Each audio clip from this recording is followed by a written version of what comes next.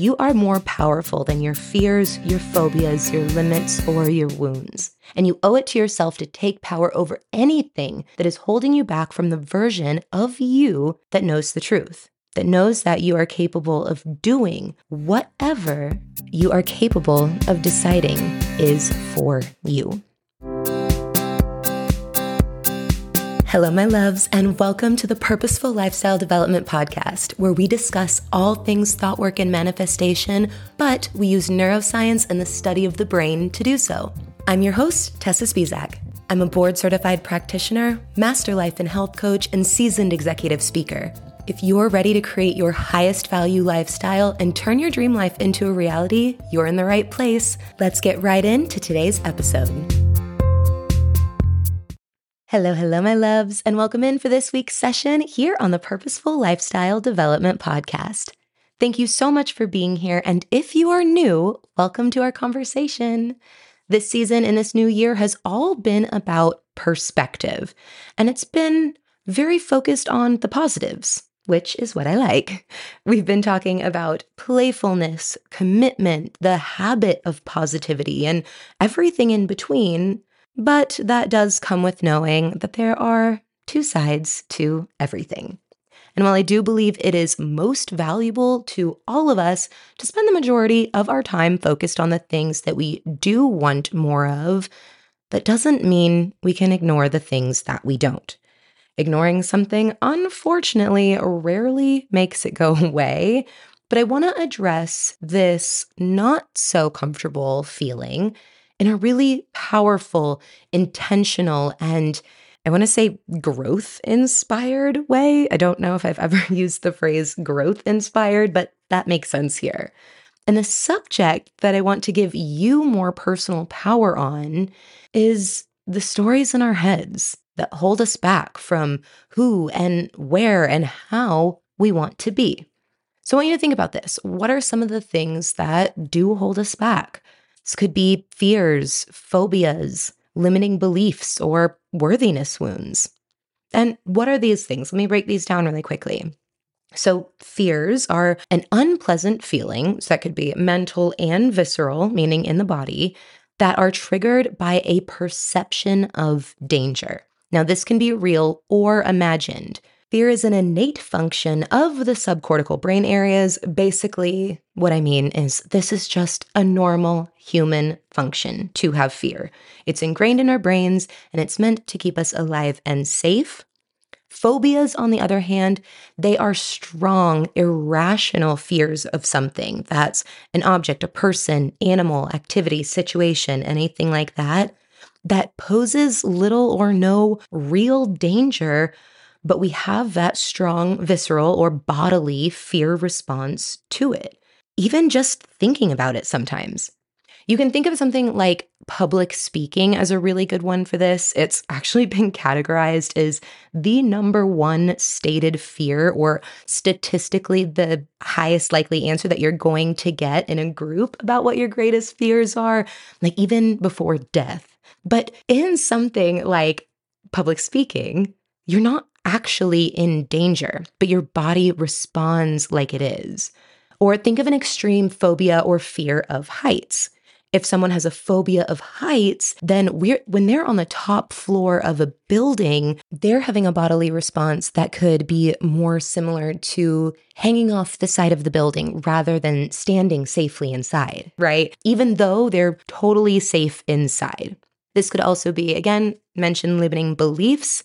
A limiting belief is a thought, a perception, or a state of mind that you believe to be the absolute truth, and it stops you from doing or experiencing certain things, even when that's what you really want. These beliefs don't always have to be about yourself either. They could be about how the world works, society, how other people perceive reality, really anything in between. Lastly, again, I mentioned worthiness wounds.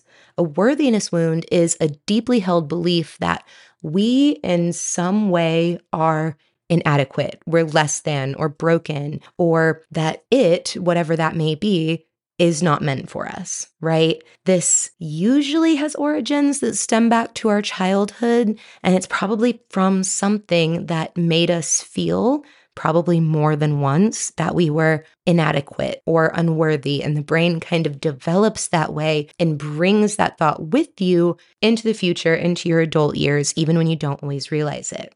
But what I want to share is something that all of these things have in common. And that's that they are not permanent if you decide that you don't want them to be. And this is where thought work comes into play. All of these things and whatever other limit you can think of are going to follow this similar pattern. First, there was some stimuli that your brain, body, subconscious mind, or some part of you perceived to be dangerous. Then the fight or flight response, it begins in the amygdala of your brain. We know this is an inherited human trait that keeps us alive. That amygdala signals to the hypothalamus, which activates the pituitary gland. This is important because the pituitary gland is where the nervous system meets our endocrine or hormone system. So again, it means that your body is attaching a very real, visceral and hormonal response to that stimuli. And because that response has already been created, that neural pathway has already been created in the brain, with all the things we know about the brain and neuroplasticity, we know it's easier, especially if you aren't using any intervention to change it, for your brain to continue with that response, for that to become the main response that it is built, that's what your brain is most familiar with. So there's a stimuli, there is a response that's created a connection in the brain of this thing to danger, and then we avoid that thing to avoid that negative response, therefore deepening that fear. Or again, more simply put, we have something that causes that anxiousness, that fearfulness. We're avoidant of that thing that would have made us anxious.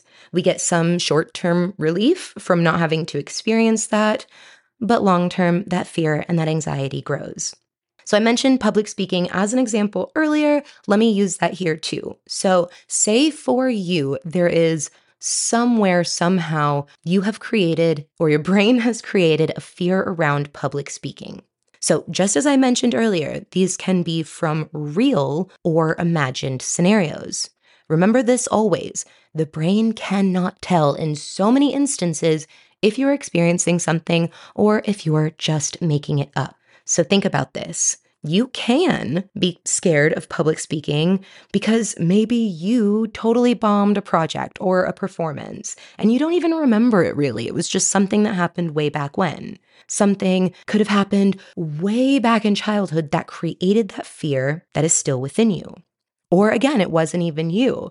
Maybe it was something that you had seen happen to someone else, and that created the fear for you around it. Say it was some kid in your class, or even just someone in a movie. You saw them give up to give their little speech or their performance, and they peed themselves, or they threw up, or they totally tripped over their words. Maybe they ran off stage crying, right? Or maybe your brain just went there. Your mind thought this up and visualized it as that's the worst thing that could happen, and it got stuck on that idea. But whatever the case, if you don't want to change it and are totally fine with having that fear over you, then okay, right? Like, I don't know, maybe you have arachnophobia and are totally scared of spiders, but you live in an area that there really aren't spiders. So you don't care to change that. You don't want to change that. It doesn't affect your daily life. It would be way too hard. It doesn't debilitate you in any way, right? Who cares? But what if this fear or this phobia or limit, worthiness wound, whatever it is, what if it were holding you back from something that you really want, from a piece of life that you hope to experience, but right now it feels like you can't? Maybe you're the one with a public speaking fear, but you would so love to teach. You would love to speak to people. You would love to sing on stage, do some of these things. Well, if your fear is holding you back, if this phobia or this limit is holding you back, this is where I absolutely implore you, please, we need to intervene. Or maybe something happened to you, right? Maybe you used to be a big hiker and a big outdoor person, but then there was this crazy dog who got off his leash and he bit you and it was really bad. So now, understandably, very normally, you feel strong anxiety as if it's going to happen again. And that feeling creeps up anytime you are near or on a park or in the trail, or maybe just even thinking about going, but you want to get that part of your life back. That's where this is important. Or here's another example. Maybe you were in a really bad wreck and a really bad experience in a car. So now you find yourself super nervous behind the wheel, but you want that freedom again. You want to go where you want to go. You want to be able to do that. Then what you need to do in whatever this situation is, you need to mentally reframe the topic. And I'm going to explain to you exactly how to do it. First, what you need to do is recognize that fear, that limiting belief, whatever it is, recognize that it's there. Get honest about the fact that it's there. Acknowledge its presence in your headspace. And remember, this is not a judgment. This is not negative. This is merely acknowledging and accepting its existence. Everyone gets scared. Everyone has fear. Fear is an unavoidable facet of the human experience. It is part of our brain, and it's how we survived as a species. It's fine. Once you can get comfortable with that and just recognize that it's there, that's your first step. Now, once you're in a place that you can genuinely look at this fear, basically in its face, so to speak, I want you to stay in that place of acceptance. And whatever words make sense to you, totally rephrase this, but I want you to say to that fear, hey, I recognize that event or this series of events or XYZ caused my brain and my nervous system to try to protect me by putting a block between me and this stimuli. I know that this was for a reason. I understand that, but I intentionally no longer subscribed to the idea that this is dangerous to me. I no longer wish to go forward with this idea. I would like to change this idea. I do not want to be scared or fearful of this anymore. Now, of course, this is going to take some time. You don't just say that and now you're ready to go skydiving when you've been scared of heights your whole life. But what it does do is it allows for a new thought to come through. Instead of the only thought that you've really ever had or practiced was, I'm scared of heights. Or maybe it's, I'm not lucky enough. I'm not smart enough to do this. I can't do this. Whatever the case may be, this simple statement allows you to start directing your brain to stop using that exact neural pathway or that thought process or using that exact perception, especially if this is the only thing that you can remember thinking or you've thought it for the longest time that I just can't, or I'm too scared, or this is not for me. Just thinking, hey, I don't want my thoughts to be like that anymore. I would like to find a new truth. This is a thought process that I would no longer like to go down.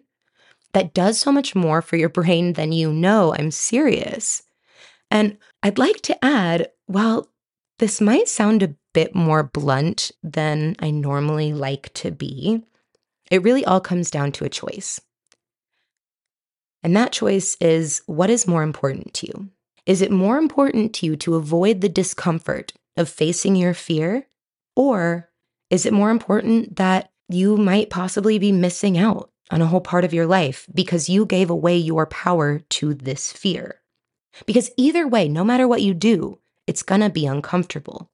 Either you'll have the short-term discomfort of dealing with that, of dealing with facing the fear, moving in the opposite direction of what that belief told you was true, and proving to yourself that you can, that it is safe for you, and you're ready to teach your brain and your body to no longer be fearful.